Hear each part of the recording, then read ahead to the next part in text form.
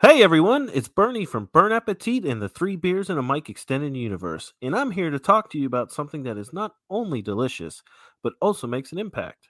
Thrive Coffee is a non-profit craft coffee roaster based out of Richmond, Virginia, who uses coffee to create careers and training opportunities for individuals with disabilities.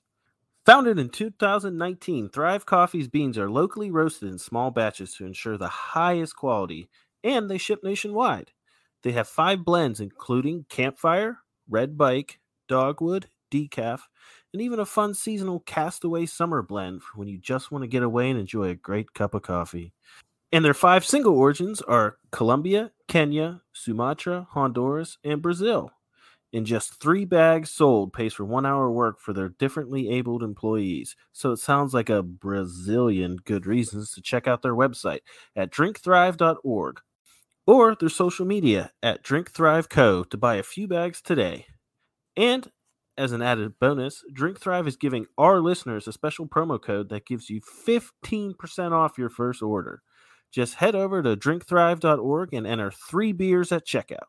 Again, that's drinkthrive.org, promo code 3beers. Let's support this great cause.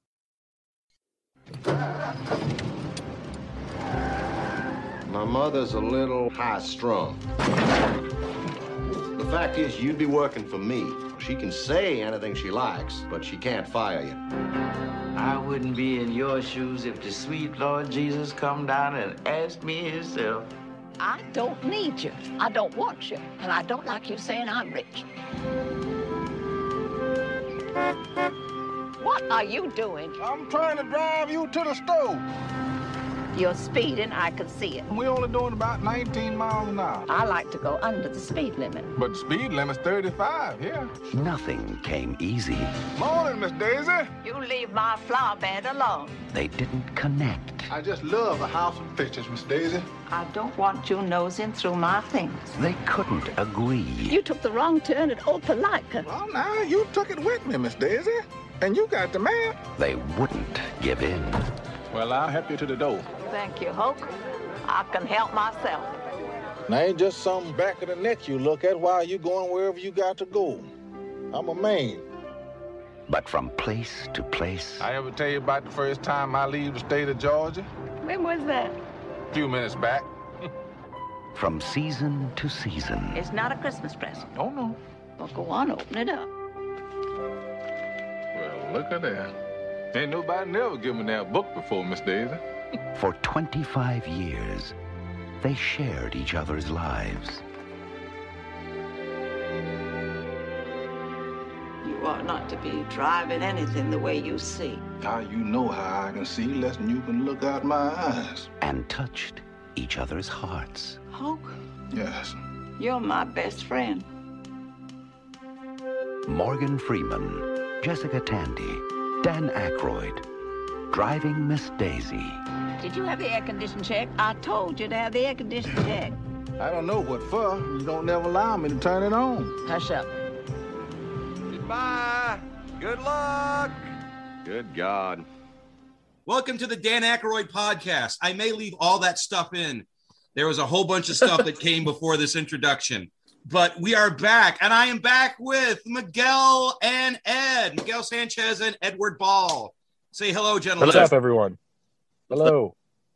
Now, this is our third one together. We did Indiana Jones and the Temple of Doom, and we did Christmas with the Cranks. And I believe during one of those, it was brought up that Dan Aykroyd was nominated for an Oscar in Driving Miss Daisy. And when you guys heard that, you're like, we got to do Driving Miss Daisy. So that's what we're here to do. We're here to do Driving Miss Daisy, just one. We did it. Now, we have had to cancel this twice because of baby problems. Not today, though. We're ready. Not today. The babies are fine. The babies are fine. But as we were discussing, this was all three of us, our first time viewing this movie. None of us had ever seen it before. No, it's something that obviously, like, I've heard Driving Miss Daisy, and I got kind of the premise from like pop culture and things like that. But it was fun to actually sit down and actually give it a go. And the title was a giveaway.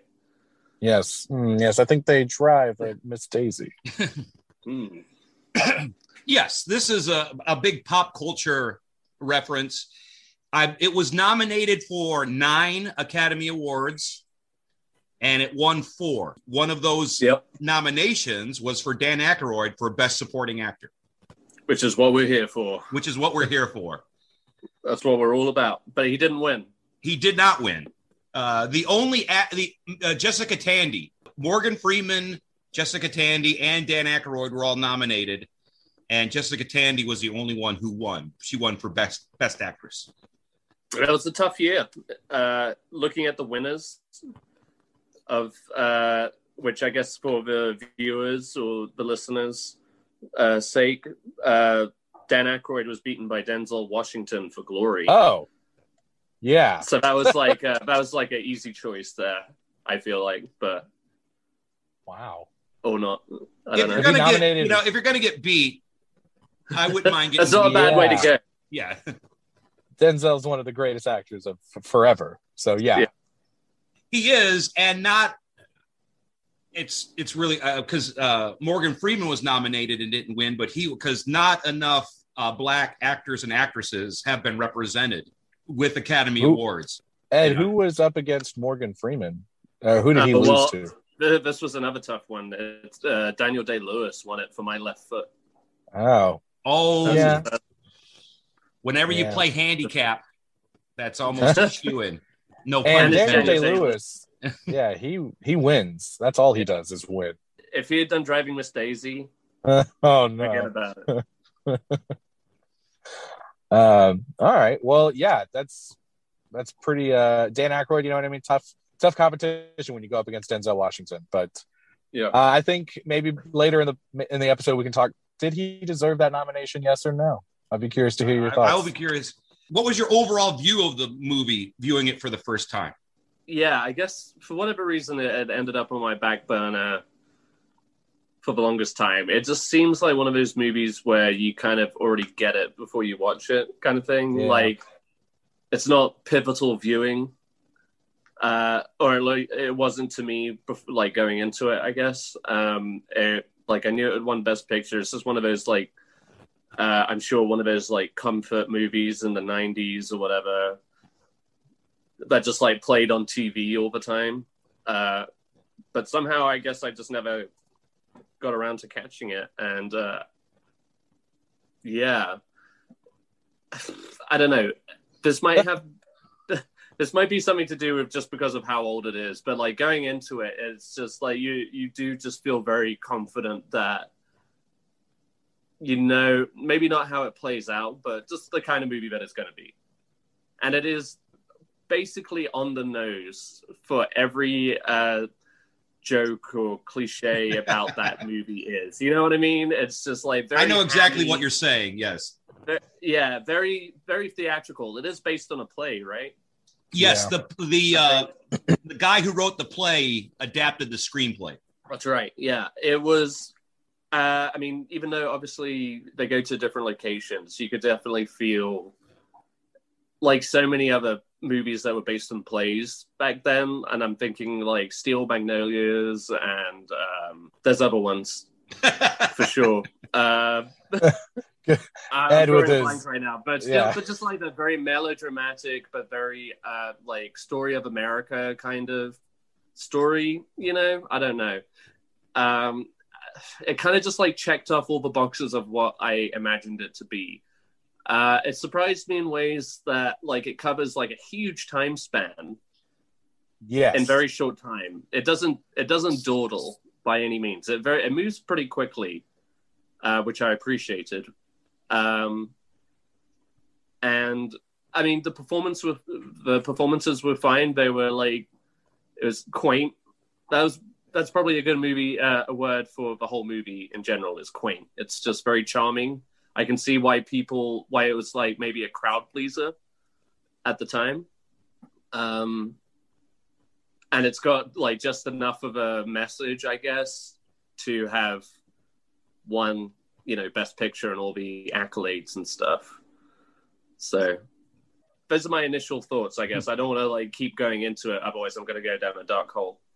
You were talking about you were commenting on how it was over like a time span of however many years, but I am such a dummy. Like I even knew that going in, like because it talks about it in like the synopsis of the film, told over many decades or whatever. I totally forgot that as I started watching, and it wasn't until towards the end when she was like, "Do you still drive that car?" And he was like, "No, that thing's been in the junkyard for like 15 years." I was like, oh fuck, totally forgot they've been going through time all this time. And I commented on it, and Kristen was like, yeah, my wife, she was like, yeah, look at Dan Aykroyd, he's so old now. And I was like, I totally didn't even acknowledge that the entire time. Dan Aykroyd was my cue when I knew things had jumped a couple of years, because he had very just like put on like old people makeup kind of thing. I was just like, oh, okay, so this is actually like a leap forward. Interesting. All right. Yeah, and I'm just like, history's not my strong suit. So like you could tell like they were touching on historical things that were supposed to kind of just like hint at where they were. And I was just like, no, all this happens this is like a month later. Yeah. It started in the late 40s, and I think it either ended in the late 60s or early 70s. So that's because I think she was just old for a really long time. She was old for a really long time. And I think at the end of the movie, Morgan Freeman is the age that she was when he first met her. And she was in her 90s at the end of the movie. The thing with the makeup, which I thought was really good, is you could see the drastic change in Dan Aykroyd, but the change between Morgan Freeman and Jessica Tandy was a lot more subtle. Because once you reach a certain age, the aging gets it's more subtle along the way. When like Dan Aykroyd was, I'm guessing, started in his late 30s, and at the end of the movie was in his early 60s. So during that time frame, you're going to go through a lot of changes. But when you start older, you get older, but it doesn't. What I'm trying to say is I thought they did a really good job, because the makeup won an Academy Award. It did, yeah. I think that's why I had so much trouble with it. It's just the two main characters that were on screen the most didn't change too drastically, and I just kind of got caught up in it without even realizing time was changing. Yeah. No, it's very subtle. And again, not until the very end. I mean, and it's really just like more from her mannerisms and how she acts around people. I mean, because Morgan Freeman's basically wearing a hat for most of the movie. Yes. So you could barely, and like Morgan Freeman is one of those actors who, at least for as long as we've been alive, he's always been he's just the old guy kind of thing. Like he just like comes across as always middle-aged kind of thing. Yes. And wise. Yes. Yeah. I have to say, going into this movie just briefly, I was kind of looking forward to it. I've been on this kick lately where, and I feel like I've talked about this before, but I am really into movies that were popular, but I just never saw them for whatever reason. I like getting to go back and kind of experience those for the first time, kind of like what it felt like to watch it then too. So kind of right away, I was sucked into this movie and was like pretty into it all the way down. This is another one of those movies that I didn't really pick up my phone too much. I was invested, and a couple of moments even just really surprised me, took me by shock. And I came away from this movie going, man, I can't believe I hadn't seen this sooner. I really liked it. Well, it's really a character movie because, as Ed said, not a lot of stuff happens in it, but it's the relationship between Morgan Freeman and Jessica Tandy, and Morgan Freeman and Dan Aykroyd, and it's a character piece for the most part. Definitely. I think they tackle race relations like pretty they seem to have a pretty good handle on it without being like too leaning one way or the other kind of deal. They both experience things. Well, the one thing that I didn't know, which is Jessica Tandy and Dan Aykroyd they play Jewish people in this movie. And just the way they spoke, Morgan Freeman's like, well, some people talk bad about Jews around me, and I never, I don't talk like that around. It was refreshing because back when this movie started in the 40s, being Jewish could be seen in a bad light by a lot of people, but Jessica Tandy is proud to be Jewish. And yeah, absolutely. She's, she goes to temple. She's not ashamed to let anybody, she's not hiding that she's Jewish, but she is hiding that she's rich. Miss Daisy, now it's just a shame. You got this fine Hudson automobile sitting out there in the garage. Ain't moved an inch from when Mr. Worthing drove it over here from Central Motors. Seems like that insurance company doesn't give you a brand new car for nothing. That's your opinion. Yes.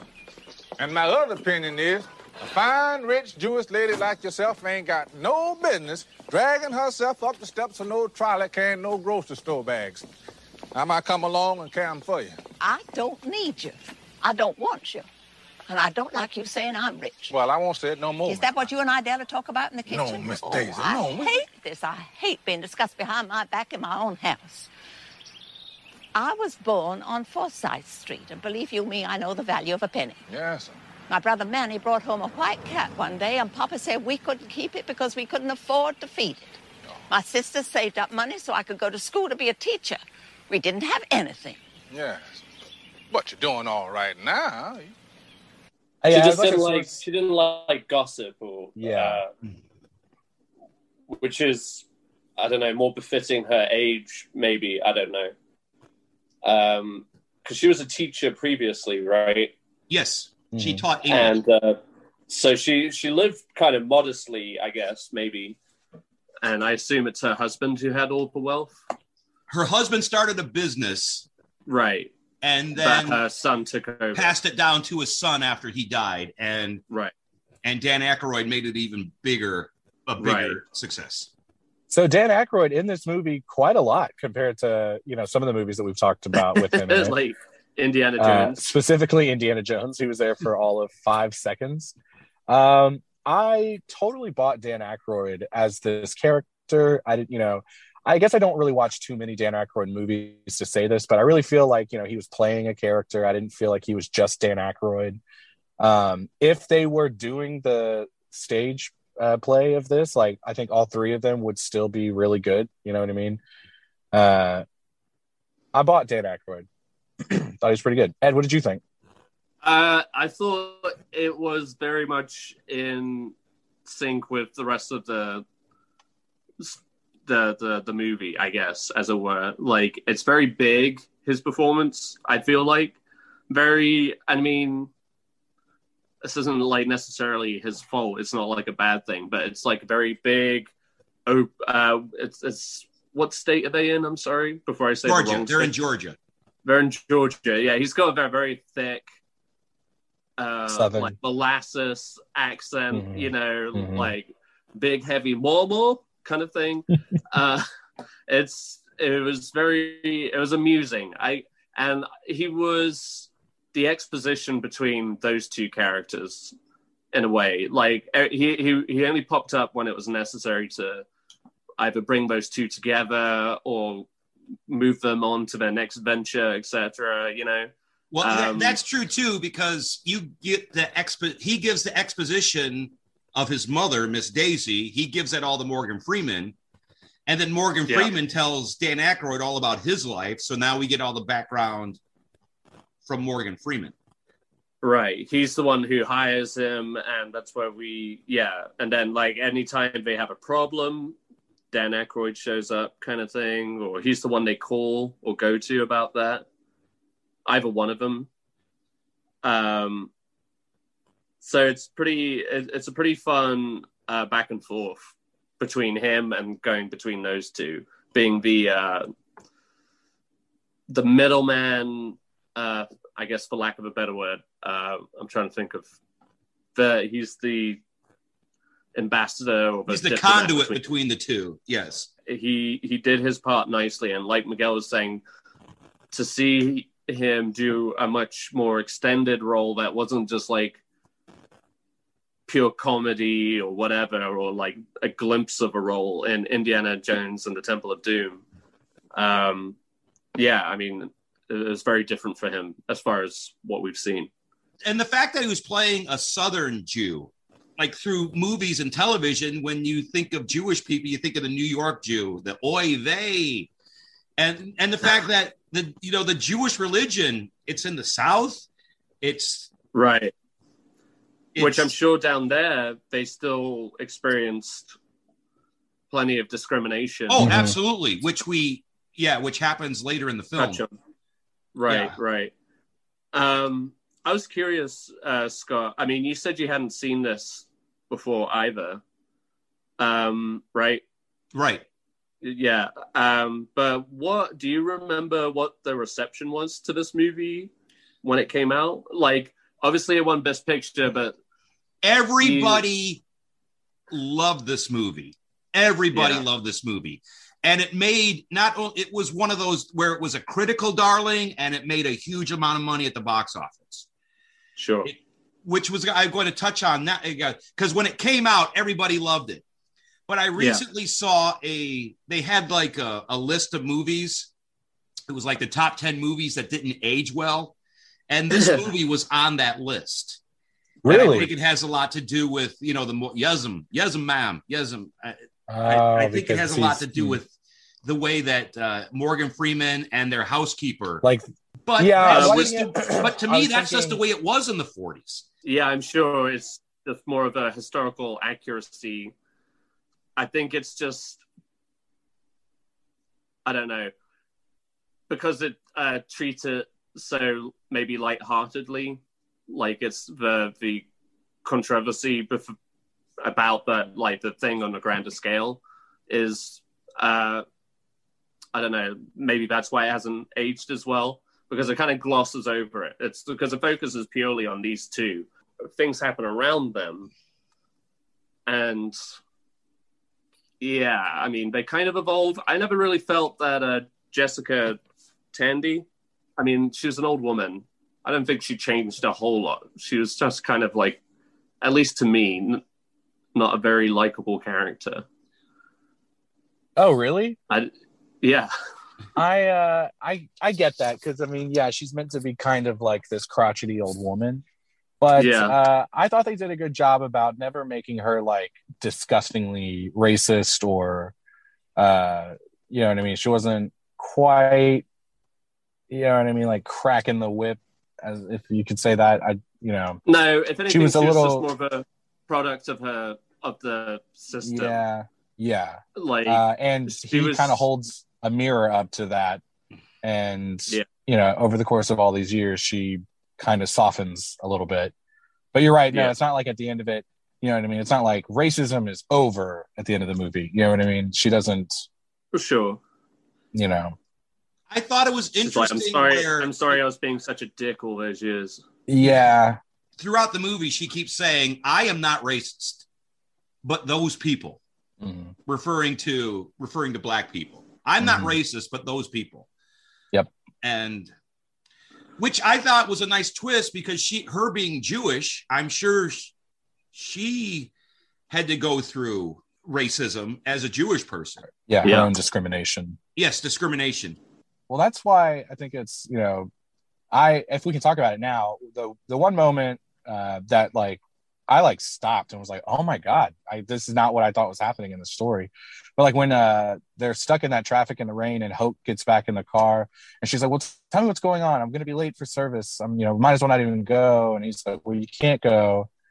And then when he tells her like, oh, it's because someone bombed the synagogue.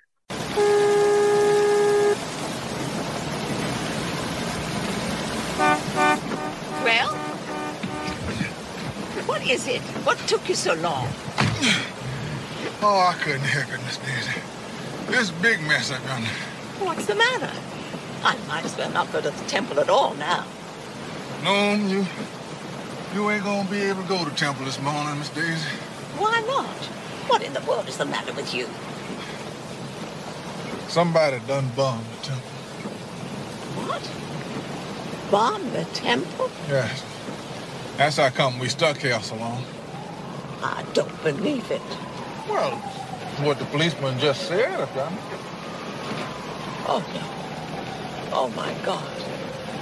Well, was anybody there? Were people hurt? I don't know. You didn't say. Who would do such a thing? No. You know good as me, Miss Daisy. Always be the same ones.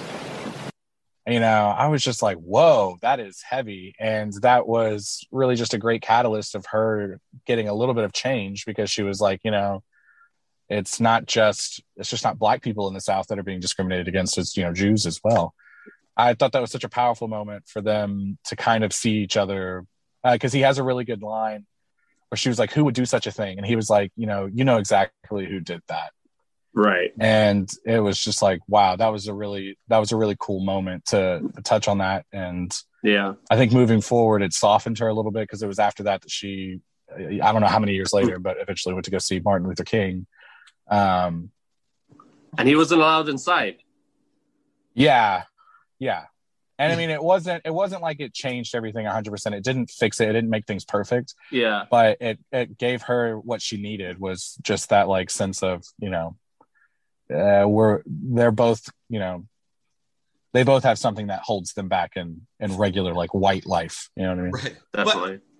But then they find out that the synagogue has been bombed, and then they're driving back home, and Morgan Freeman tells a story about how his friend's dad was lynched when he was a child. But the way he doesn't tell it as, he sort of tells it as a lighthearted story. I found that really weird, the way he conveyed that story to her. And she's like, why are you telling me this story? And he's like, I don't know. It just brought to my mind. But I found that a really odd scene where he just delivers that story as this really matter-of-factly with no emotion on it. Yeah. I saw that as him being like, just telling her straight up how it is. You know what I mean? He's like, this is, yes, like you may not experience this all the time, but I saw this when I was 11. And Scott, to your point, he's not like having this like big dramatic monologue, but it's because that's probably not the only time in life that's happened. Whereas opposed to the synagogue being bombed so late in her life, it's probably the first time she's experienced something so dramatic. And he experienced that when he was like, I think he said like 10 or 11 years old. 10 or 11, yes. And it's like, he's probably got a mountain worth of experiences like that. That whole block of scenes, from her finding out that it was been bombed to him telling that story, and then just kind of moving on. That was probably my favorite part of the whole movie. Because it gave them just a little bit of growth. And as an audience member too, you know, I was like, oh, okay, man, I'm kind of seeing, it kind of put me right in the right spot to kind of get to the end of that movie. I also really enjoyed, Idalia, I think is her name, the housekeeper. Yeah. I like that her and Morgan Freeman's character Hope, they just click right away. They both understand what's going on. Their place in the house is to not, you know, ruffle feathers or whatever. Right. And even though they don't know each other, they take that moment to understand each other 100%. You know what I mean? They're like, we know exactly what's going on. Yeah. Yeah. And I agree. I liked her too. She was like a nice side role, and honestly, I just felt sorry for her. Yeah. At the end of her death was the first time that I was like actually shocked in the movie as well. Like Idalia dying and then the synagogue being bombed. Those were my two like standout moments. She was, you know, so loyal to this lady who probably just like Hope when Idalia first got started. You know, Jessica Tandy's character. Daisy was probably just as cold and rude to her, but they learned, Jessica Tandy says, like, we learned to stay out each other's way and kind of learned how to live life together. Yeah. And then that's kind of exactly what happens with Hope too. I mean, Hope's, after she dies, he stays and spends all these years with her, and he just becomes like the next person, kind of help usher her to the end. Yeah. Makes it sad. It is. Again, it is sad, you know. It's like, it's not, what's crazy about it is, to Scott's point about that monologue, the racism in this movie is not like overly like beating you over the head. It's like this like Southern, it's like said with a smile kind of deal. You know what I mean? And it's I don't like it. It's gross. And I think they do a good job about portraying the South in that way, in that time. It's I mean, like ultimately you've got the son who's kind of just making needs so he can continue doing what he's doing. Not that he's like a neglectful son, but it's just that kind of process. Especially back then, you rely on the help to take care of all of that stuff and then keep them posted and, you know, just basically stay in line. Yeah, I think it was just like a hopeful, albeit realistic take on just that kind of situation and what it would have played out like. Like, you'd like to think that these people, when being like living around these people for so long and, you know, entrusting them with a lot of like your most personal things, you know, you start to rub off on one another and hopefully for the better. So, yeah, in that way, it's like, again, sentimental for the time that this movie came out. It's very much in that kind of, in that same vein. Well, what I liked is this movie, Dan Aykroyd could have very easily been the son who was just, I'm done with my mother. Yeah. But he is a very caring son. He cares for her the best that he can. He doesn't shun her. Whenever there's a problem, he always goes over to the point where it causes a little strife between him and his wife. At the beginning of the film, where the thing is, Jessica Tandy does not want Morgan Freeman as a driver. She wants to drive herself. And that struck home with me because my dad is in his 90s and he is just so stubborn. And I could just really identify dealing with a stubborn parent. And apparently Morgan Freeman took a can of salmon and fixed lunch, and she wanted to get him fired over that can of salmon. So she calls Dan Aykroyd over, and Dan Aykroyd's going to fire him. And then Morgan Freeman comes, well, yesterday I borrowed a can of salmon, but I bought another one to replace it. So.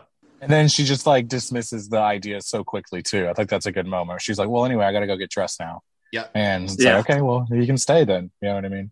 So Ed, you didn't like Jessica Tandy, or you didn't like her just because she was crotchety, or how did you feel about? Maybe a little bit. Like, I don't think there was like through to the end, like when they were on that family road trip, or rather they were taking a road trip to go to like the family reunion or whatever at Christmas. Yeah. And like she nearly made him like wet himself. Like she didn't want him to pull over because they were running late, and I forgot about that. there, which I was very glad about. But yeah, like for that like stage in the movie, that was like surprising to me that she was still pulling shit like that. And you know, so that made me a little like mad at her for that. And she never like apologized or anything. And she got to the party, you know, and it was so I don't know. But you get to a point where you think like, okay, she's kind of grown, and she does, but it's like every now and again she needs like a stern reminder, you know, just like, hey, don't be like that kind of thing, you know. It's it wasn't like not that it needed like a huge redemption. I'm not saying she was a villain or anything like that. But just more like I guess again in that kind of setup, in that kind of situation from Black people, like who were basically family to them, but never really willing to acknowledge that. Like she didn't acknowledge that until basically she was one foot out the door. Yeah, you know what I mean? Like when she's too weak and needs somebody to basically just take care of her full time, and that kind of devotion that they keep coming back to, you know, do they earn that devotion? It's questionable, you know. Well, I think she does some good things as well. And you're right. Like that point in the movie, you know, she's so caught up and so self-centered in that moment that she would make another person, you know, possibly wet themselves. Yes, for something like that. And you're right. It is a good moment that Morgan Freeman is just like, no. He immediately puts his foot down and it's just like, no, I'll be back.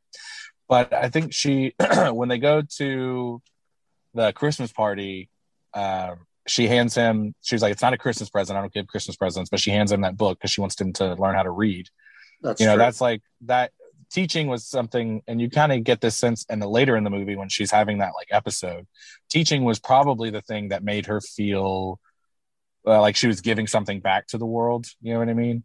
And to teach a person gave her great pride, and it was a kindness that she was giving to him. And I think that was, you know, there's not these like big redeemable moments, but it was a small one that was at least like, okay, yeah, she's making an effort, which as much as she, you know, you can hope she can do.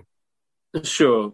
I can appreciate that. And again, you're right. It's like kind of peppered throughout the movie, throughout the story, where it is like they butt heads, and she comes out the wiser for it. Like with that canned salmon situation, like she was trying to find reasons not to trust him, kind of thing.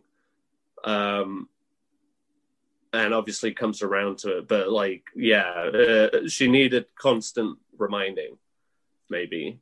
And like Dan Aykroyd's character is more just like, oh, well, that's just my mama, you know, and rolls on to the next 5 years or whatever.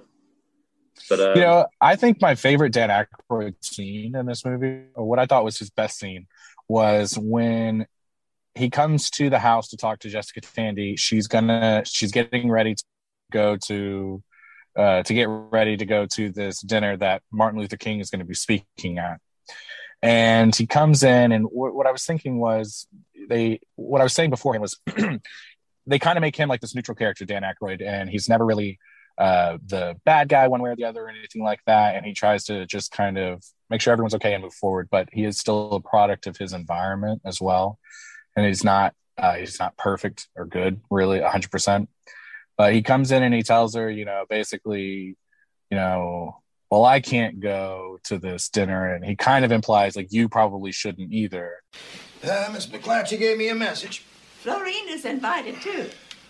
Thank you. I guess Hoke should drive us. There'll be a crowd. Mama, we have to talk about this. Talk about what? About the feasibility of all this. Now, you know, I believe Martin Luther King has done some mighty fine things. Booley, if you don't want to go, why don't you just come right out and say so? I want to go. You know how I feel about him. Of course, but Florine... Florine has nothing to do with it.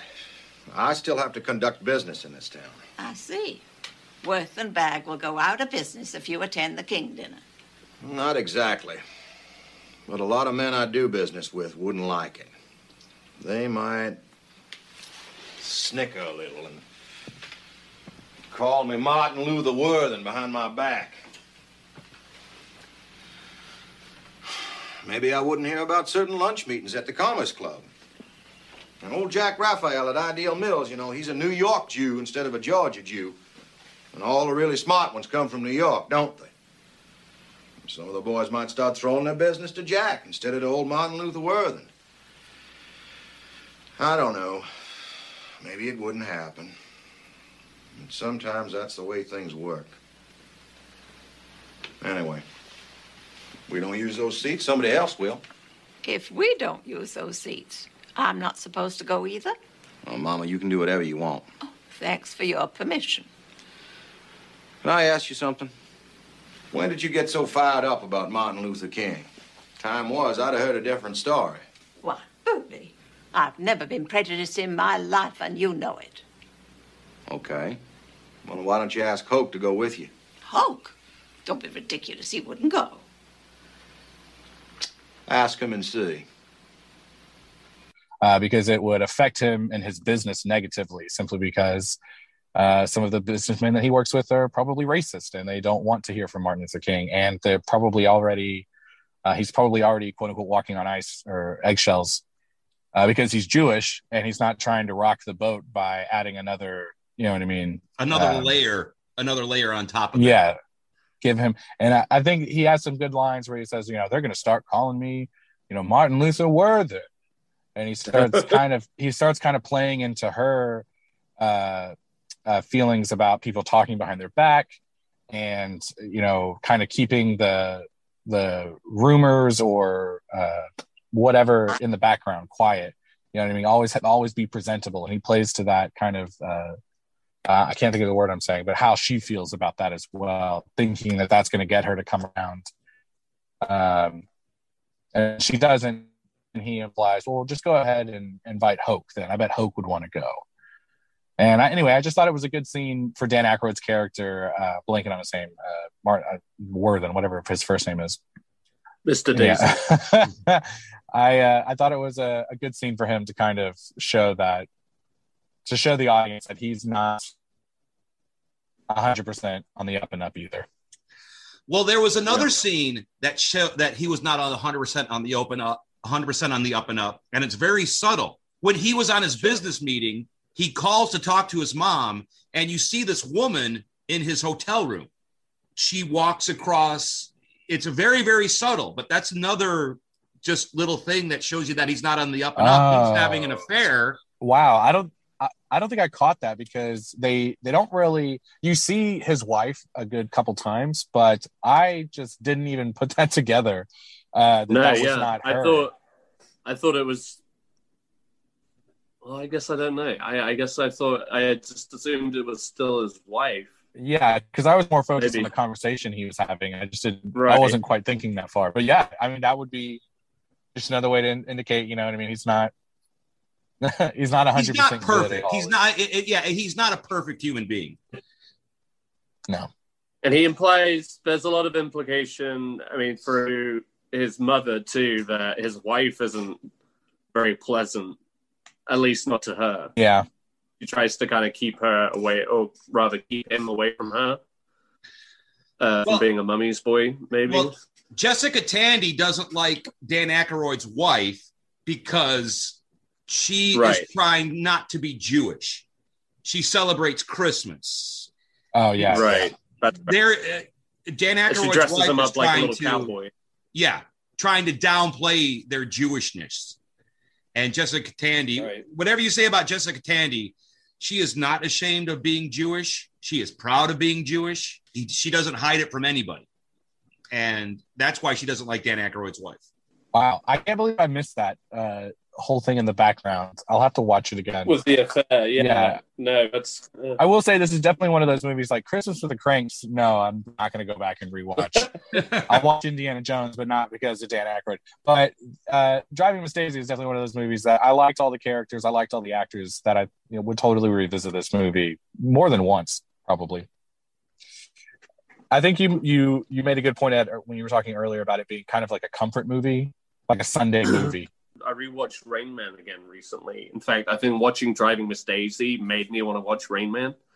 And yeah, that movie too. It's just like, it's kind of, there's like a feel-good message at the end, these people taking care of one another, like one person taking care of somebody else who, has trouble with society or is just getting old or whatever. It's just like, just funny parallels. But yeah, it's definitely of that ilk of movie that maybe like a little sentimental, a little glossy over history, and sugarcoats it, but like the overall message is heartwarming and hopeful. Like I said earlier, it's kind of, even though she's an old lady or whatever, it's like showing that like even like the oldest people who are stuck to their ways kind of thing come around or whatever. Let me ask even you, the most. How did you guys feel at the end of the movie? Like, Ed, you're kind of hot and cold with Jessica Tandy's character. Yeah.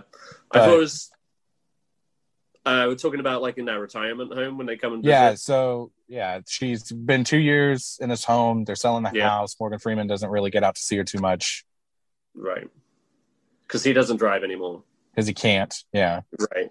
Yeah. I was 100% sure this movie was going to end with Miss Daisy's funeral. I was 100% sure. I thought that's exactly how it's going to end. And the fact that it didn't, I enjoyed that. That she was still alive at the end of the film. Subverted those expectations. They even have that line. I mean, because when they're selling the house and it's just Dan Aykroyd and Hoke standing in the house talking to each other, you're like, oh yeah, she's gone, she's dead. And then he's like, nah, it feels so bad to sell the house while she's still alive. And I feel like everyone's like, oh. That was tricky, for sure. Yeah, they tried to get us. Yeah, I remember thinking that. Because, yeah, again, it kind of subverts your expectation. But, I mean, whether a retirement home is any better, I don't know. But, like, yeah. It was sweet, though. I mean, because back then, like, not everybody was driving anyway, you know, so having a car, having access to a car, to go, you know, not on the freeway, like this quiet interstate that I'm sure took hours or whatever. So I'm sure that was like a journey for him. Very sweet moment. I appreciate they didn't have that standard deathbed scene where she would be dying in bed and he was standing over, you're my best friend. And then she dies. I appreciate that was not in the movie, that they didn't go in that direction. Right. But the implication is that... I feel like we've said implication a lot in this movie, and I feel like that's a really good testament to the script. Like, they really do let the audience fill in the holes, just kind of imagine where these characters could go without, overtly telling you. And I liked that. And to Scott's point, it was kind of nice that they were just sitting together, having a quiet moment, as opposed to, like, as we talked about earlier, this isn't really a movie with, like, grand monologues. It was a good ending. It's not preachy. It's not preachy. No. To Ed's point a second ago, you did mention, like, it does kind of gloss over history, and that made me think about Scott saying this movie was on a list of movies that doesn't hold up well now. Yeah. And you're right. I think if they made Driving Miss Daisy for the very first time today, I think it would be probably a TV show and probably a little more diving a little bit more into race relations and things like that. Yeah. But for what it was, Driving Miss Daisy, seeing it for the first time, I know we're not rating it or anything, but I gave it a thumbs up. I enjoyed it and would watch it again. It was charming enough, like the characters, and it was like I think I said at the beginning, it was like surprisingly fast paced. Like things moved along, it didn't drag. Was anybody else shocked when you heard the N-word in that one scene? When they got pulled over by these white Southern cops and... Oh, man. No, I mean, I guess I kind of felt like there were going to be trouble. That usually in a movie like that, that's definitely the implication when the cops show up. Yeah. Wow. So, yeah. Scott, that's a good point. I didn't think about that in the moment, but you're right. We go that entire movie where you think Jessica Tandy's going to come in strong with that. You know what I mean? That's true, yeah. And even the people in their everyday lives, you just never really experience that until it's this tense moment with the police. Yeah. And yeah, it really does, like, and she's kind of taken aback by, I feel like, that moment as well. She's, she tries to smooth it over at the start real quick. Well, this is my car, and that's enough, But of course, they have to kind of highlight the struggle that a black man would have to go through, especially in a different state in the South. Right. I did appreciate that it wasn't, I'm not a big fan of when movies use the N-word to highlight racism. It's like racism is real already. Not that the N-word's not real, but it's just like sometimes, like, I've said this before, like Quentin Tarantino uses the N-word in his movies a lot. And it's like, my favorite. But to highlight that moment and to kind of give it a punch, to make you feel like, gross. Yeah. It was used appropriately, I guess, but I liked that they didn't use it for the rest of the movie either. My final thoughts is, yes, I enjoyed the movie. I enjoyed Dan Aykroyd's performance in the movie. I would go back. I would visit this movie again. And to Ed's point, where we don't see a lot of growth in Miss Daisy, that's just typical of older people. Once people get set in their ways, it's very, very hard to get them out of their ways. So I thought the film was a bit more realistic, that she didn't have a complete 180. She did change a little bit, but once people reach a certain age, it's like you can't get them out of the zone that they're in. And you kind of have to appreciate the subtle changes that are made. Yes. Her being so warm to him by the end of that movie and wanting to see him instead of her son was nice. All right, we're fading out again. Definitely. So I'm ending this podcast right now. I want to thank my guests, Miguel and Ed. Thank you for doing Driving Miss Daisy. Don't use Zoom. It fucking sucks. And I'll see everybody here next time on the Dan Aykroyd podcast. Woo! It was a pleasure, Scott. Thanks. Thank you, guys. As you can tell, we had some difficulties with Zoom there at the end of our podcast, and I just wanted to make sure that everybody got to voice their feelings on Driving Miss Daisy. First off, here is Eddie Ball.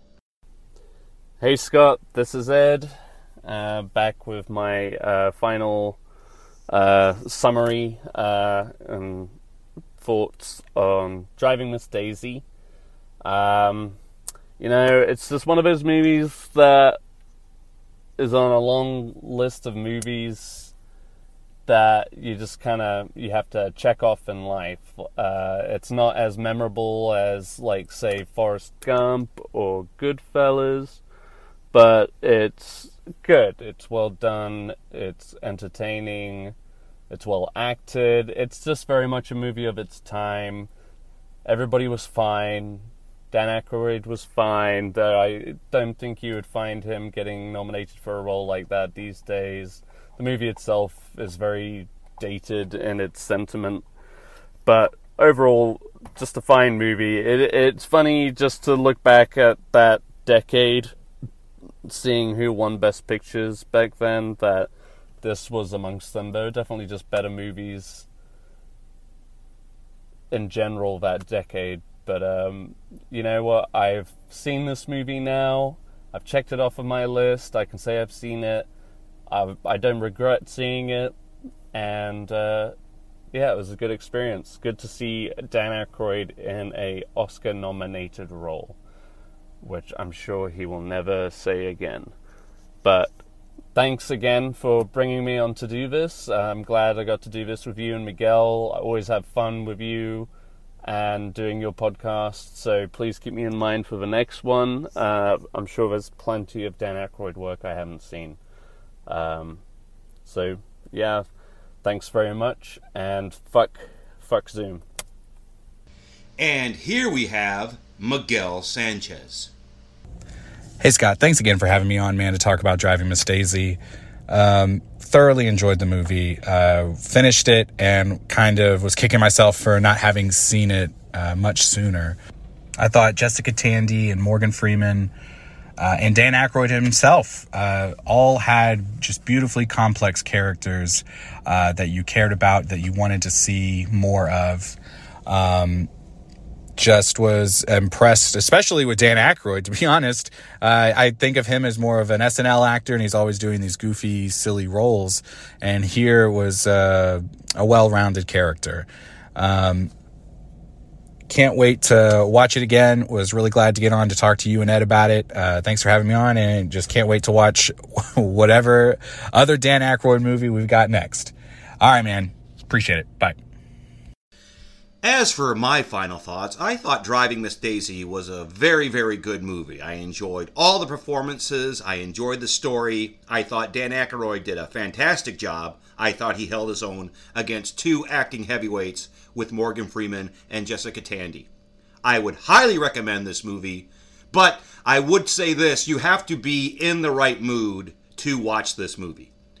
It's not a movie that you just pop in and have in the background. This is a movie where you have to sit down, just open your mind, and take the movie in as it happens.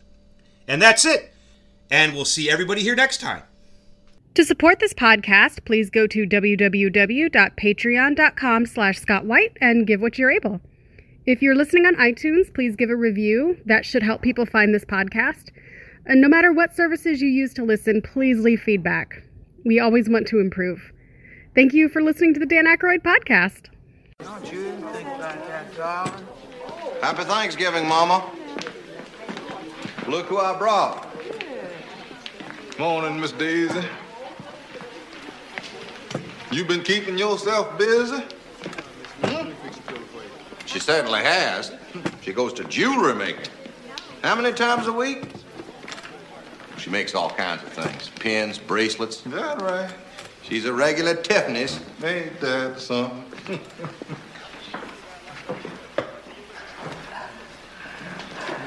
All right, Mama?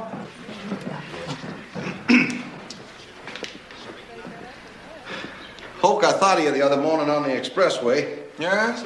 I saw an Avondale milk truck. Is that right? Yeah, big monster of a thing. Must have had about 16 wheels. Go on away from here. Yeah, I wondered how you might like driving that thing around. Hope came to see me, not you. Look like one of her good days. Mama Florine asked me to wish you a happy Thanksgiving. She's in Washington, you know. Remember, Mama, she's a Republican National Committee woman now. Good God.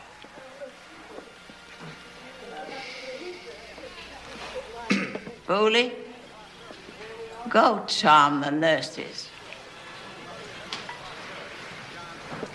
She wants you all to herself.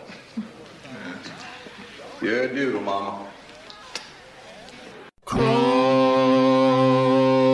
the streams.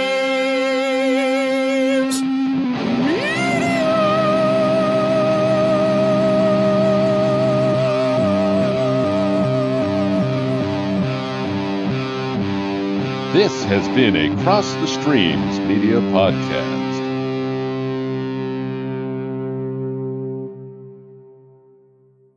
Did I do that? I did that. Oh, okay. I was about to hit leave meeting. Good. My neighbor's dog starts barking. That goddamn dog knows whenever I record anything because that's when he starts barking. He's like, "Hey, Scott, you recording?" Yeah. Scott.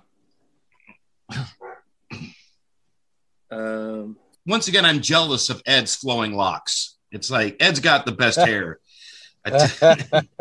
Thanks. It's a little overgrown,